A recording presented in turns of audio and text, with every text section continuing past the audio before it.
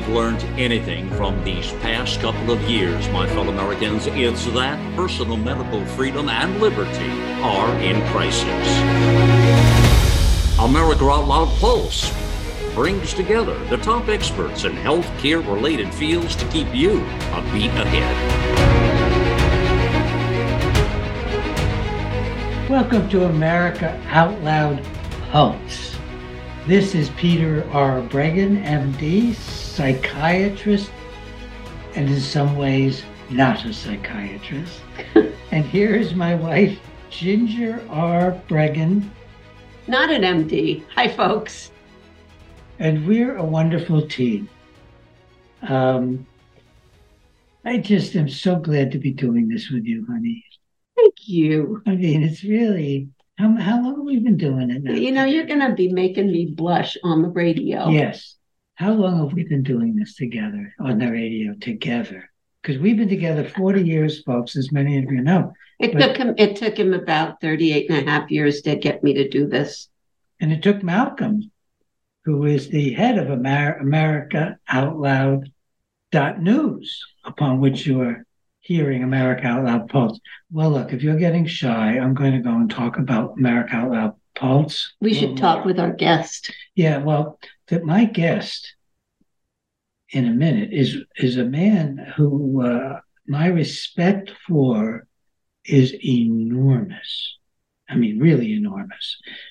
His publications, he's somebody that probably many, many people here haven't become familiar with. His name is Patrick D. Hahn, H-A-H-N. He's a PhD. It's interesting he doesn't put his PhD right there. And he's taught for many years at a university. And he is literally an independent freelance writer, an independent scholar, an independent researcher. How many of those have any of you met? They're really rare beings. His first book, Madness and Genetic Determination, debunks the entire field of its genetic and looks at, is it metabolic and is it anything but a human experience? So he and I were working on issues like this for a long time. Patrick, and by the way, Hahn is H-A-H-N. So his first book is Medication Genetics and Genetic Determinism. And you got it. How long have we been working together? I was trying to fathom that. I think since 2015 or 2016. Yes, a long time now. And to me, it seems even longer, but that's a pretty long time. I mean, that's a quarter century or something. It's 8 years. Yeah. It's only 8 years? I'm sorry. We may have to re-record this or something. No, it's all right. Keep going. How can it only be 8 years?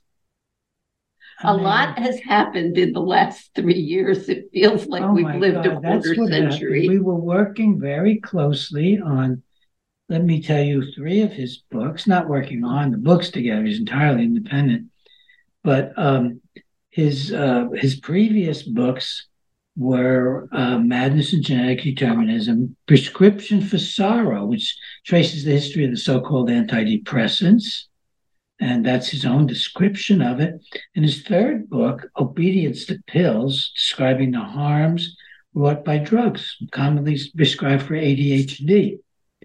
I mean, you might, if you know the titles of my own books, think to yourself that I could have written books like that. Well, it would have been very different books with different people. But Patrick's work is, to me, of just enormous importance. He's one of maybe not even a handful of scholars who has consistently used reason and science to look at psychiatry. So I'm not sure just where to begin. Do you have an idea, Patrick? Oh, one last thing. We're going to later go on and talk about his latest book, The Day the Science Died, which is about vaccines. So, I mean, this man's career parallels so much with mine And I've noticed that with a few other really outstanding researchers. We just got interested in the psychiatry, and then we got interested in the fraud we saw in COVID-19. So I'm kind of like bumbling around here. Let me hand it over to Patrick Hahn. Okay, it's good to be back. It's good to have you back. Before I begin, I just wanted to mention I now have a new website with an easy to remember domain name, patrickhahn.net. Can't get much easier than that. No, that's great. patrickhahn.net. Good. Yes, and my background is not in medicine or psychology. It's in evolutionary biology. And two things have always been obvious to me. One is that our bodies evolved to function, and to function very well. They didn't evolve to malfunction. And I've long regarded with distaste this view of ourselves as fragile creatures who need enormous amounts of medical intervention all throughout our lives to keep us alive. And I became aware of some capacities that were going unused at the preposterously advanced age of 51. I went back to school and I enrolled in the science writing program at the Johns Hopkins University. And at the even more preposterously advanced age of 54, I walked across the stage and collected my second master's degree. And since then, it's been an incredible journey. 4 books in 4 years. My first book. No wonder I think we've been together for 20 years. Well, a lot has happened in the past 8 or 9 years. Good. Yeah. So, I wanted to write about over-medicalization, not specifically psychiatry, but if you want to write about over-medicalization, psychiatry gives you an endless vein of material. When I began this, I accepted the received wisdom that there is such a thing as mental illness. I no longer accept that. The term mental illness is a semantic mistake. It's like saying a purple idea or a wise room. You put those two words together, they don't even make any sense. So there are no mental illnesses. There are people with problems. Everybody has problems with living. Some people have terrible problems with living. But problems with living are not drug-treatable diseases. Yes, my first book, Madness and Genetic Determinism, traced the history of psychiatric genetics from the 19th century all the way up to the present day. And I concluded,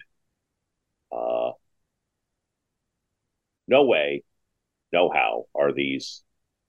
The focus was on schizophrenia, which is generally regarded as the most severe of all those conditions called mental illness, and also the one most likely to have a hereditary basis. And I concluded that the term schizophrenia is not even a coherent diagnostic category, but you don't even have to accept that to accept the rest of my argument. Whatever you call this condition, it is not hereditary.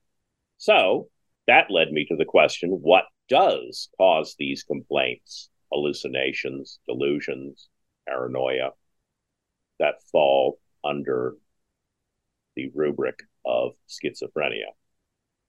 And I found these complaints are caused.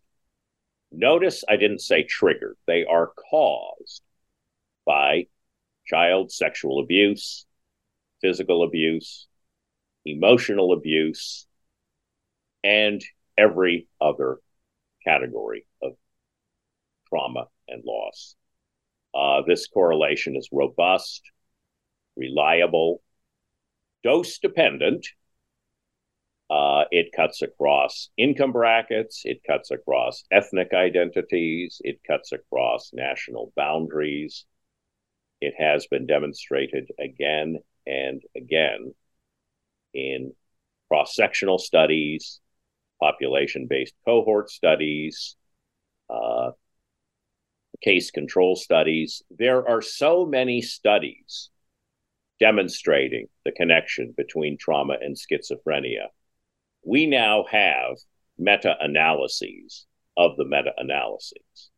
There is no doubt what common sense tells us is absolutely correct.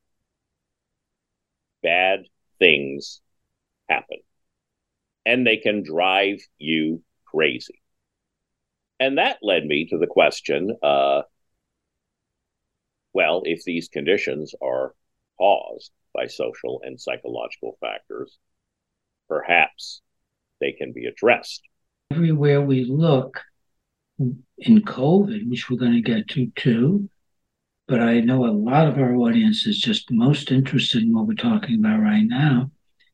The money is there, period. Right now, there's a huge bunch of nonsense around autism, which has it's a fairly new concept, going back to the 40s as a really defined description of children who don't grow up able to relate to people in a human fashion. They actually don't see any difference between people in the severe cases and objects. If somebody gives them an injection and it hurts them, they hit the needle. They don't see the person there harming them and respond to the person. And we know a lot about the kind of family life that causes this. There was a huge amount of research which has now been cut off and suppressed by the autism groups of parents and by the NAMI groups of parents who don't want to see any contribution, any, that they may have made, or see anything they might do to help many of them, the children. And it comes down to, how do you get bucks? Who's going to get the bucks? Well, you're going to get the bucks from saying it's biologic. And it's genetic. And it's genetic. They're also heavily looking at the genetics of autism. And I have, I've seen situations where someone misunderstood what I was saying about autism after a dinner or a speech or something. So they invited me to their home to meet their child. And it was a 4 or 5 year old boy, and they sat very rigid in their chairs, actually on the couch. I could probably see it. And the little boy was called in. There were no real acknowledgments of any kind. Certainly you wouldn't say it was a lovey-dovey relationship. And I said, "Hi, Tim, come on over and sit with me here on the floor." Tim came over, and I said, "Well, Tim, let's talk a little bit." And he said a few words, and I touched him, he touched me, and we were just, kind of getting to know each other. And the parents got enraged at me and basically ended the evening. And it's very sad, but it's very real. And so psychiatry in particular encourages parents to think of their children in the same way that got them in trouble. And I remember a child that I saw came in was in terrible trouble at the age of 10. He was hallucinating, which is not necessarily a part of autism. It's just a part of really getting out of touch with reality. And I talked to the parents, and they agreed with me that they hadn't been around when this child was young.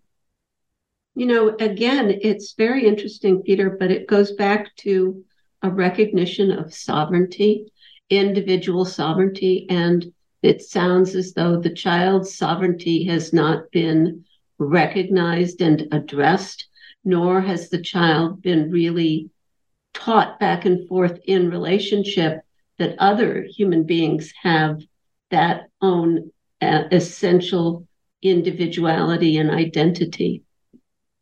Yes, I think that things like that are very real, what you're saying. But when I look at what happens to both people diagnosed as schizophrenic and people diagnosed as autism, and quite frequently they kind of look like they overlap, that what's really missing is the quality of loving relationship. You love humans in a way, and dogs and so on, in a way we don't love tables and chairs. Right. Well, and of course that induces sovereignty right there. It has so much to do with sovereignty. I'm not negating anything you're saying, but that what I experience is the essence of what these children need and these people need is a trusting, caring relationship. Yeah, we all do. And yes. they might not be able to bear a loving one. I mean, you build a relationship of trust and caring with the child or the adult who is that distressed that they have left reality, or in the case of autistic kids, they never got to. Yeah, and nowadays, if you even suggest such a thing, people get really angry, and they brandish that phrase, blaming the mother, as if the notion is self-evidently ridiculous that what the parents do could have anything to do with the child's problems. And yes, I'm glad you bring it up. That just takes my breath away. I mean, that people think that. What is more important in the life of a young child than the quality of that child's relationship with his parents, and particularly his mother? As if what the parents do doesn't make a dime's worth of difference, and that view just flies so hard in the face of common sense. I'm just flabbergasted. Well, you're so good about this, Patrick. Oh, go ahead, continue. Yeah, okay. As a convenient example, I will use my mother. My mother read to me when I was a tiny child. She took me to the library with her. She discussed with me the books I had read. And we continued doing that as long as we both lived. Now, could this have something to do with the fact that I've published 4 books? Or, was she wasting her time? I would have done that anyway because I was born that way. The icing on it to me is that parents are always willing to accept responsibility for how well their children do. They are proud as they can be. Yes. Now, I don't expect parents to, let me pick up with, we're just getting near the end of our first segment. Let me come back and I'll pick up with some of the ways that I've actually related to people.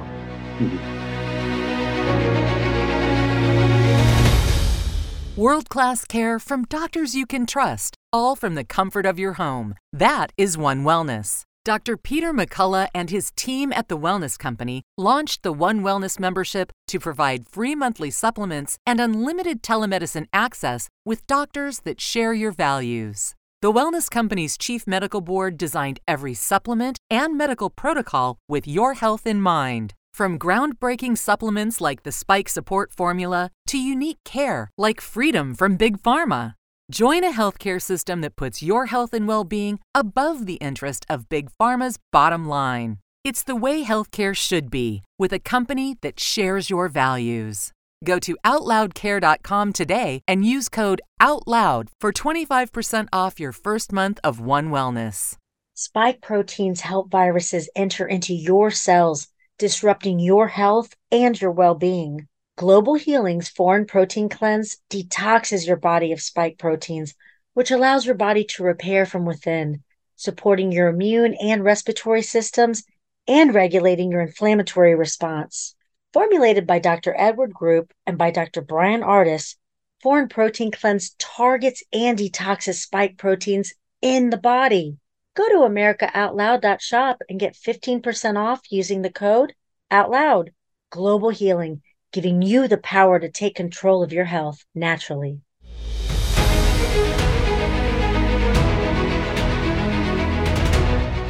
And we're back. We're back with Patrick Hahn, who is as articulate as anyone on earth about the fundamental issues of psychiatry. I think the audience, Patrick, is really going to love this. One of the things that this is keyed off of me, I started to tell you about this young man who came to me at 10. And he had verbal abilities, but he was diagnosed solidly with autism. I'd asked him to come and sit with me and stuff. And I said to the family, listen, it's wonderful that you have recognized that he was kind of in deprivation from you and a lot of other people helped raise him and stuff when you were both in the middle of your professional careers. I mean, that's what we professionals, we're not taught that how important it's going to be if we in the lives of our children, if we're so devoted to our work when they're 2 and 3 years old. They just saw it. And I said, well, listen, I think I can guarantee you a really wonderful outcome if you just work with me in helping your son. I don't know that I'm going to be spending a lot of time with your son. But, and I turned to the boy, I think Timmy is the name I'm using. I said, Timmy, would you like to when was the last time you spent time with your dad alone on the weekend? And before he could answer, he's a little slow. Dad said he doesn't want to. I said, oh, well, I'll bet you were inviting him to do dad things rather than kid things. And he looked at me and he said, oh, my God, Father. I said, Timmy, would you like to spend some time this weekend with your dad if he did something with you that you enjoyed? And he just said, oh, my gosh, yes. Really bursted. I don't remember his words. It was my words, but he just bursted with enthusiasm about it. And I worked with this family, barely seeing the boy for, I don't know, year and a half, maybe. I don't remember exactly. And he has gone on to have a very full and rich life. I live in a small town, Ithaca, New York. We keep track of people and friends, and people know each other. And this kid's just thriving away. I think he's out of college now. It's been a while. So this is what you have to do.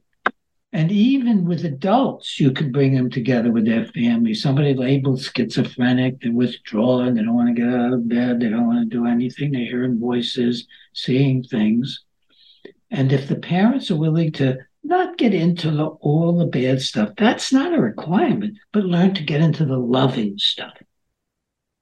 The gentle, kind, patient communication we need to do with our wounded friends and children. Huge progress is made. And I love the way you talk about the studies. You're more eloquent than I am talking about the studies and the meta-analyses of Well, that's the case, in fact, now with what happens if you treat the family together. And you mentioned the studies. I don't think you mentioned from the original Finland studies that where a whole city, and that's the dialogue. Open dialogue. Open dialogue. That originated, as you know, I'm sure, out of Finland. And what was the name of the town? Do you remember? No, it was in Lapland, Western Lapland. What was the? Thank you. What was the city? It's a well-known city. Gosh. But anyway, it turned out that they just made famous that anybody could come with their family if they thought there was a disturbed child, and they would do a team approach to helping the family. And that's the essence of that program. And they actually began to run out of people called schizophrenic who are older than 15 or 16. And they began to run out of a lot of their disability. They began to change that city. Now we're getting some of these programs in the US now, but I can't think of one that's working. I mean, it's very hard to get stuff funded, and I can't keep track of everything, especially with COVID going on in our work.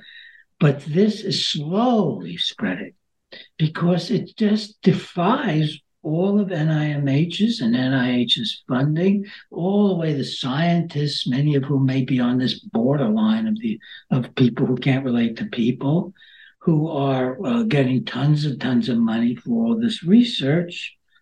It's just a disgrace. It's just a disgrace and a sham. Yeah, well, I mentioned the study of NIMH grants I'm participating. Yeah, you did. Al Galvez is the principal investigator, and he's trying to found a new Soteria house in New Mexico. Soteria House was a project that started in San Francisco with Lauren Mosher. And they would rent a house in the city, and it was for young people with the first-time diagnosis of schizophrenia. And they had lay therapists, minimal use of neuroleptics. They had a consultant psychiatrist, and he would prescribe neuroleptics if the clients wanted them. No one was forced to take these drugs. And it was not a miracle cure, but they achieved outcomes at least equal, and in some cases superior, to that of a large, well-staffed mental hospital, and at less cost. And the NIH killed the project. Did you ever meet Lauren Mosher? He and I became friends for a while, and he helped me tremendously understand the schizophrenia studies. Yeah, no, I never met him. And there were a couple of pieces to that. I mean, there was no in-residence psychiatrist. The in-residence person was a social worker, Alma Men, MEN, and they were in residential homes. They were not in facilities. And there were some wings of the study that didn't give any drugs. And then there were some wings of the study, as you're describing. And one of the biggest deals of all is that none of these people got tardive dyskinesia, the bane of these drugs. After a month or two exposure, everybody becomes a potential victim, and 5 to 8% a year, people exposed for that first year to these drugs will develop these terrible abnormal movements. They can be disabling, they can be disfiguring, and it's a 5 to 8% figure in normal, healthy people.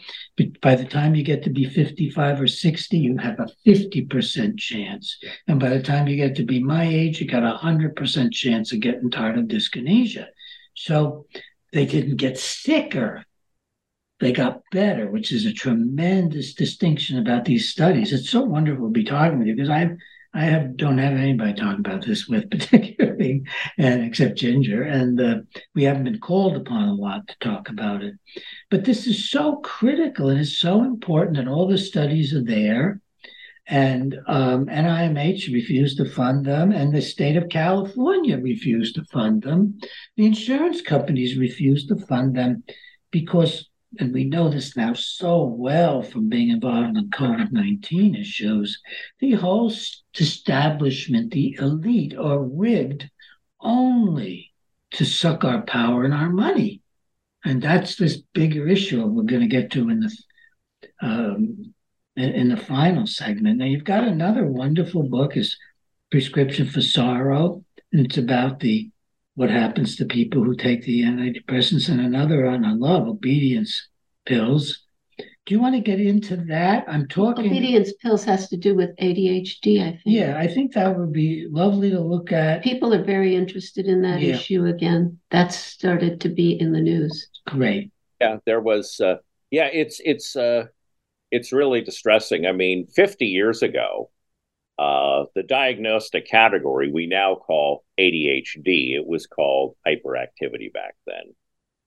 And this was a hotly contested diagnostic label that was applied almost exclusively to young boys whose behavior disrupted classrooms and who were fully expected to grow out of it. And now I remember I never even heard of hyperactivity until I was a senior in high school. This was 1977. And I was appalled to learn grown-ups were giving little kids speed. And I've changed my mind about a lot of things since then, but that's not one of them. But nowadays, in 2023, ADHD is seen as this crippling, lifelong disorder that requires daily drug treatment from early childhood to the grave. And yeah, I mean, I hear people, just grown-ups and talking. I have ADHD the same way, you say, I have a headache, and there isn't anything to have. This is just a diagnostic label. The symptoms of ADHD are so vague and general. I think anybody could get a diagnosis if he wanted to. And these drugs they use to treat it, they're not benign drugs. The principal drug is, the most commonly prescribed drug is amphetamine. That's the drug which is known on the street as speed. It's not a similar drug. It's the same drug. And now people who take these drugs, they're coming down with Parkinson's disease late in life. So the children who swallow these pills today may be experiencing the ill effects decades from now. There have been some very significant studies of the long-term outcomes. And what tends to happen to many of these children is they're being taught that they have no personal self-control. They're taught if the teacher's being nice, they read from something they've been given that says, you're like a sports car, but your brakes are broken. Mm-hmm. Yeah. Why not just do a sports car and you got to learn to control the wheel a little harder, maybe. But a lot of them are sports cars. A lot of these kids are very, very bright. And they may have problems at home that are making them jittery, or they just be normal kids who want some attention, not getting enough, or want some. They can be almost anything. They can be kids who are smart and bored in school. They can be musicians who have music in their heads and it gets in the way. And what they found was that since all these kids were boys, they weren't making enough money. They really wanted a market that included the girl. So they changed it from hyperactivity to attention to ADD. And then they put in this whole thing about being distracted so they could get the girl. So we're looking out the windows and imagining anything from, gee, they wish they really could be an airplane pilot, to their wedding. And it just took everything human out of the person and made them conform to the classroom. And then it spread to the home as well. But what happens when you tell a child that they cannot control themselves? And what happens when you tell a child, basically, you must take drugs? And then give them drugs that cause agitation. I mean, boy, you want to talk about the worst. They can cause almost anything. That's right. Yeah. They can make you, but what they cause that they love is it kills the kid's spontaneity. Amphetamine addicts are obsessive, compulsive, constrained people. They may wash their car all day long, get up on a dangerous roof and wash their roof or something bizarre like that. And if you give these pills to chimpanzees, folks who are maybe free-ranging, they're just as happy in their cages. We make caged children. They'll sit and do OCD things in the cage. They'll chew on the bars or they'll play with dirt, but they'll stop kissing, hugging, playing with, and competing with other chimps. They lose their chimp humanity, so to speak. And we've got some terrible studies that came out of giving Ritalin for a few months mostly, but they give them this line that goes along with it that they can't control themselves for mild problems in school, none particular at home. The schools were referring in those days. I fought that, and to some extent that's been stopped. The schools were referring. And if you go ahead and you look at these kids when they're 40, there's really good studies. They're no longer taking amphetamines at all. They're very mentally sick people. They're become lifelong career mental patients. So every single category of malfunctioning is greater statistically for them than for others. Its obesity is greater. That's from probably mostly the drugs, but also loss of self-control. You've been taught you can't control yourself. There's more criminality. There's more mental hospitalization. There's more single living alone. The whole works are bad. And these studies are ignored. They're absolutely ignored. And then they lie if anybody brings them up and they say that's ADHD. These people don't even carry an ADHD diagnosis anymore. They carry horrible things like bipolar, chronic depression, and so on. And there's another aspect to this, which is the market was still hungry. Markets are always additionally hungry. The marketers are hungry. Yes, and as a result, ADHD, the concept of ADHD has been expanded actually for a couple of decades, at least now, to adulthood.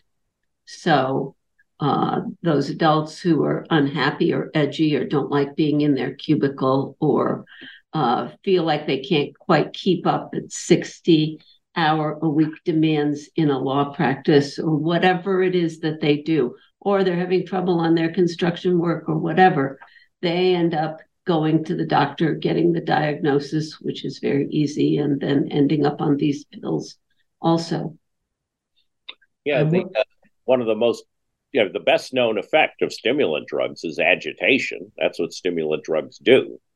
So people take these drugs, kids take these drugs, and then they get a diagnosis of bipolar disorder. Exactly. Yes. And bipolar disorder was extremely rare among adults and unheard of in children until we began dosing children with antidepressants and stimulants. Exactly. And then with bipolar disorder, they're given these neuroleptic drugs, which are really nasty drugs. You were talking about tardive dyskinesia, the cruel cartoon stereotype of the mentally ill with their faces and bodies twisted in these bizarre postures and expressions. Sadly, there's a lot of truth to that. But that's not an effect of quote unquote mental illness. That's an effect of neuroleptic drugs. Yeah, there are no associated neurological disorders with anything called a mental illness. I'm not talking about Alzheimer's, which is a physical disease, or things like that. But with the things we call mental illness, schizophrenia, manic depressive, bipolar, whatever, anxiety, depression, there's no neurological effects of them. It's all made up. It's not a physical disease. Okay, we will go on to our third segment, and we're going to talk about we're going to talk about COVID, folks. But believe me, it's going to be different than what you've heard before.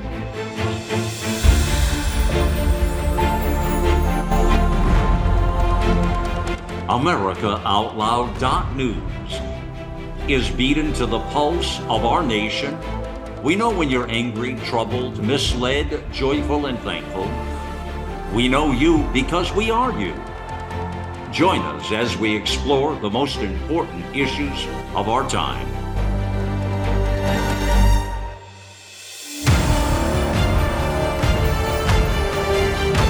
America Out Loud Talk Radio. It's a fight for the soul of humanity.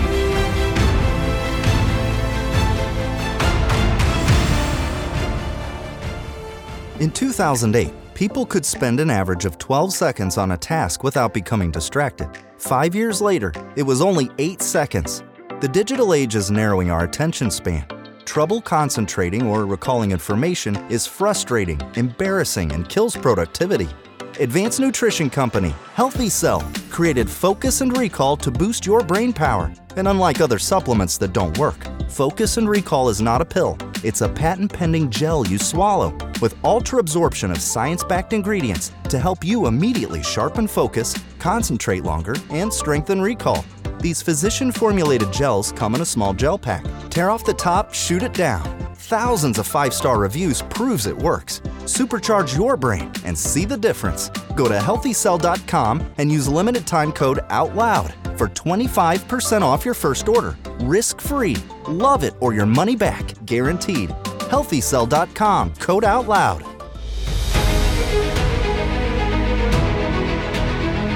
welcome back. Peter Breggin, Ginger Breggin, America Out Loud Pulse is the show on AmericaOutloud.news. And we're talking with Patrick Hahn. I want to give a plug to an upcoming TV show that's probably going to be about many of the things we talked about today. You know, every first and third Monday, I'm on the air on the TV station of The Pillow Man. Mike Lindell TV at 1 p.m. Okay. And I'm on I'm on with Tamara Scott. Tamara, God bless you. Tamara Scott. And that's going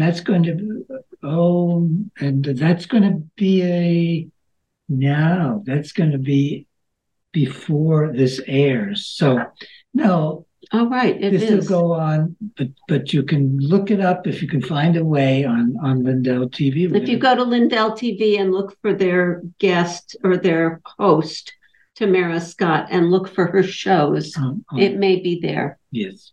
You can see that Ginger and I are working very hard and have a lot of stuff in our heads all the time. We're juggling a lot.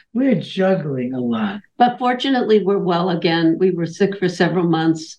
And both of us ended up with pneumonia. So we are very grateful to be whole and back in the game and loved by so many folks out there in the wider world because of our work. Yes, and for those of that's really amazing. Yeah. And for those of you who know, my 97-year-old mother lives with us, and she also is completely well from the illness that struck our family. By some mysterious way, we all got an infectious disease at the same time that looked like COVID. Desperately ill for 4 months or so, but we're all back. Including my 97-year-old mom. Oh, hi, Mom. I think she listens to this show every week.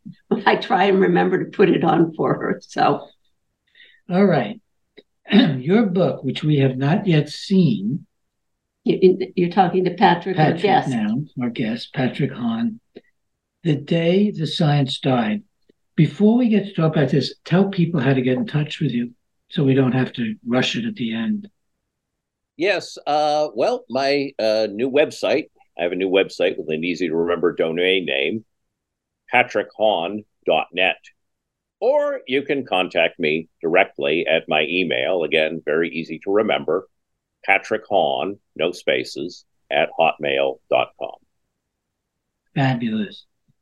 I am really interested in your take on COVID-19 because we haven't talked about it, and you have such an acute ability to analyze, amazingly.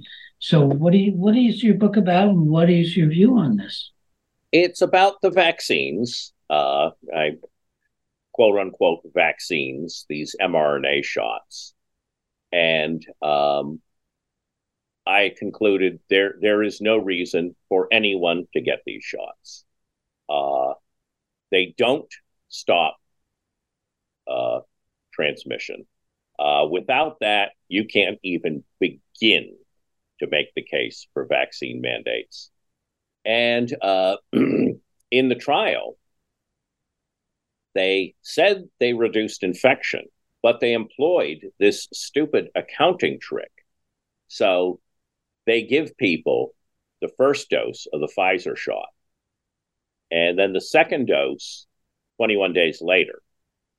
And they don't start counting cases until 7 days after that. So 28 days after the first dose. With Moderna, it was even worse.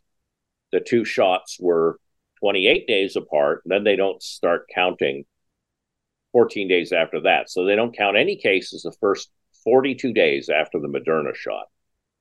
And we know these shots cause COVID in the first week or two after administration.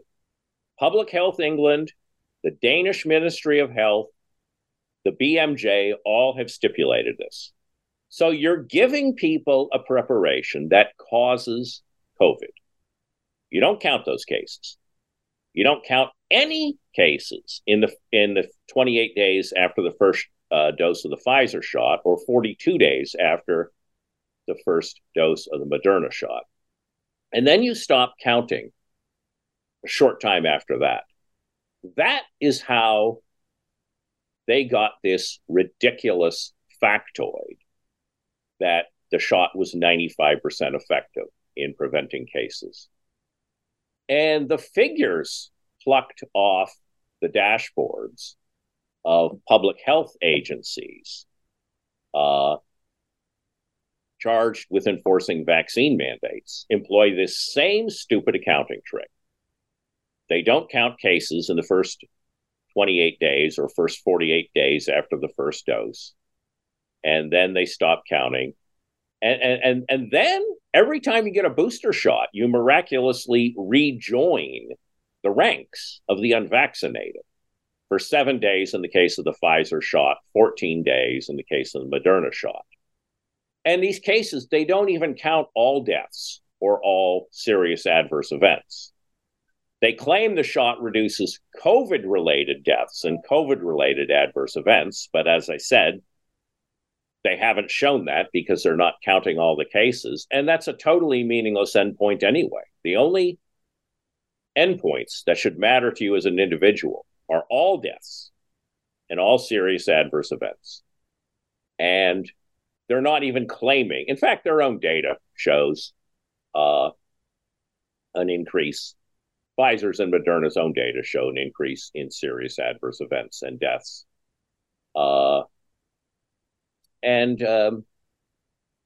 There's no some people try to find a happy middle ground. Well, if you're elderly, you should get the shot. There's no data supporting that. There's no data supporting any subpopulation that benefits from this shot. And then the repeated booster shots make COVID infection more likely. The efficacy of the Pfizer shot drops to less than 0 5 months after the the third dose.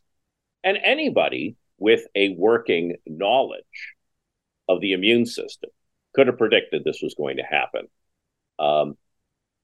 That's called immune exhaustion. It's a well-known phenomenon, and it's the basis of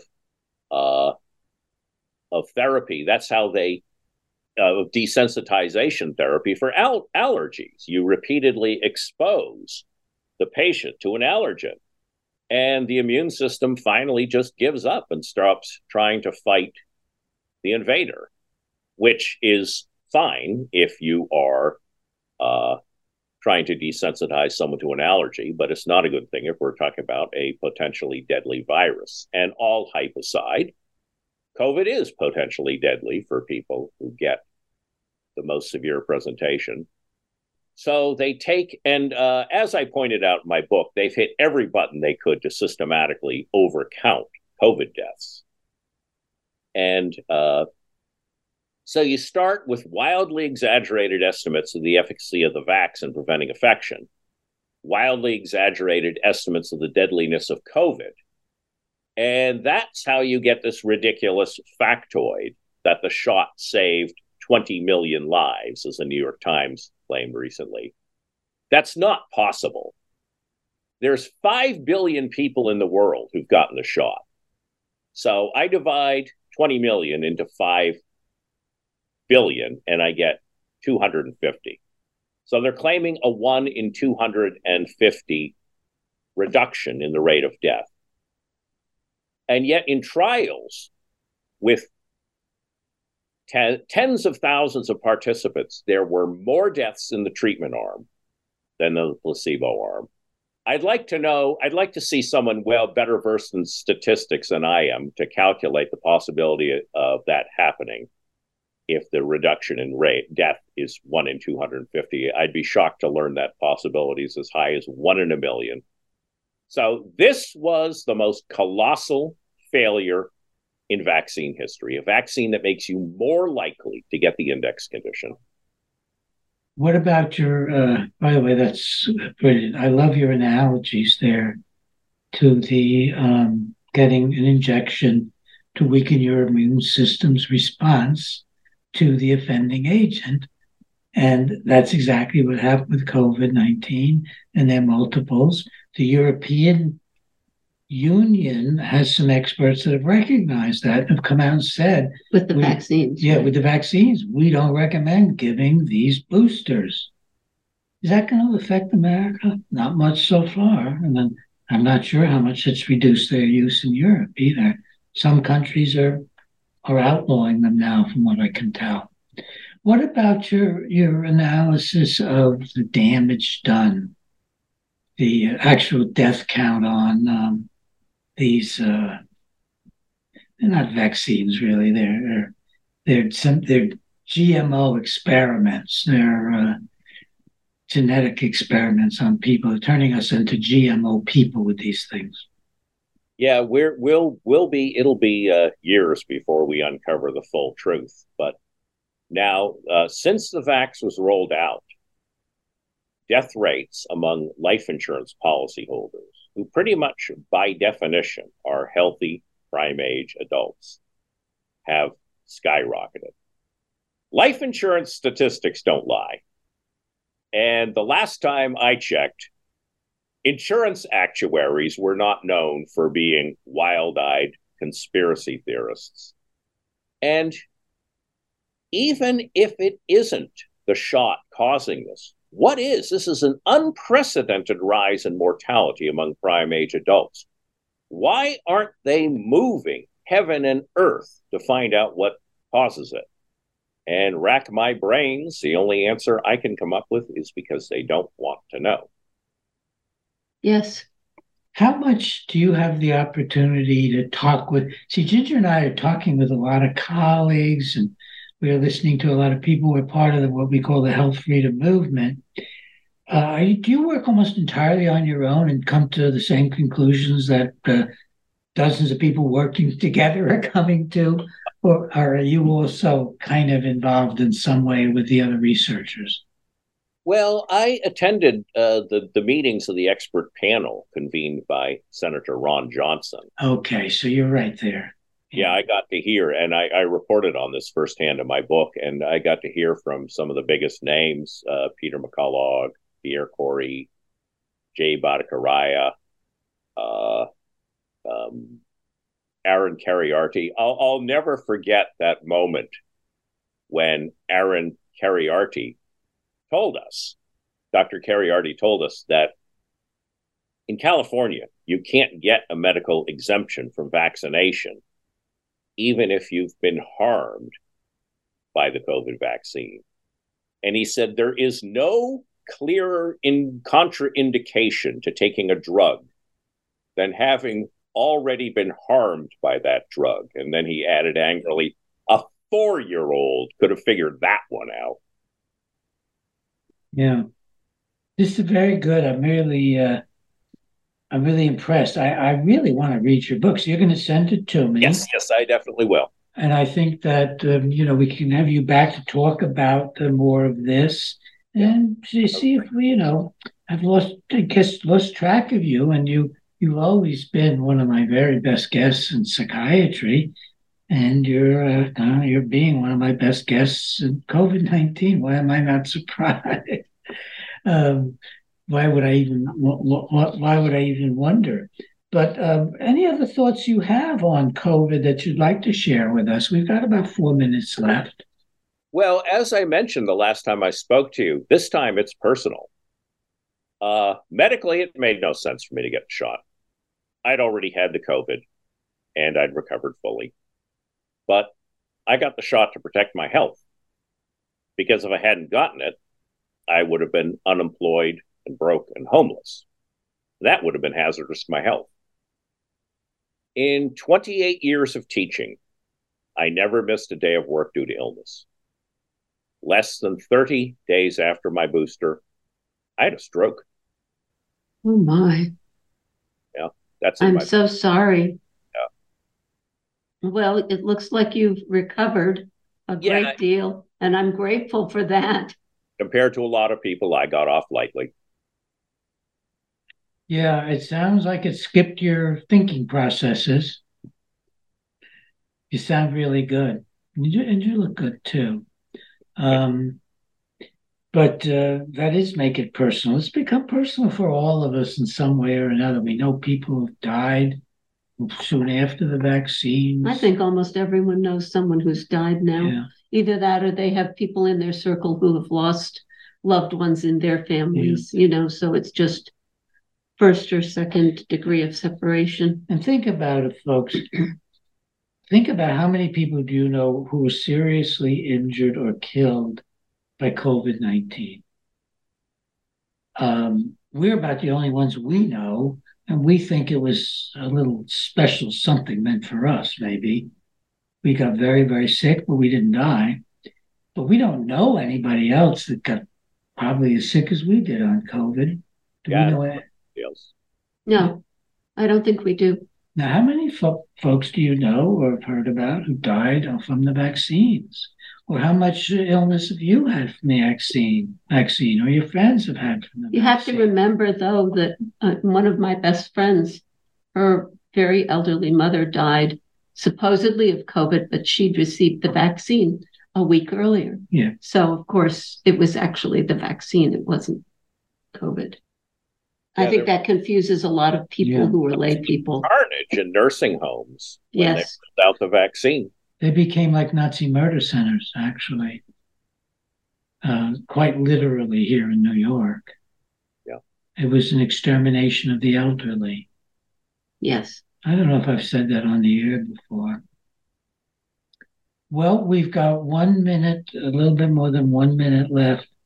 Patrick, it's so good to be back in touch with you. And you have any closing thoughts?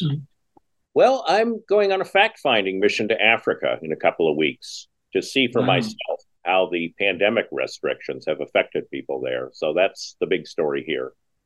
That's exciting. That's going to be interesting. And some of the African leaders who were against the vaccines mysteriously died. Are you going to be able to get any information on that? Oh, that's not on my agenda, to tell the truth. But yeah, in mind. But there have been people in because Bill Gates and others have worked to give terrible vaccines. They mixed in the Black communities. They mixed in to the flu vaccine substances which prevented pregnancy. This was African nations. Sterilized people there, and they've done things like that also in India.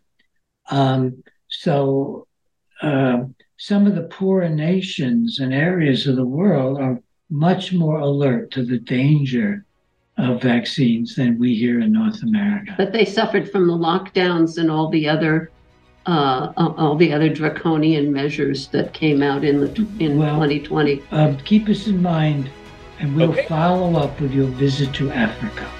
Okay, sounds great. Patrick Hahn, thank you for being on America Out Loud Post.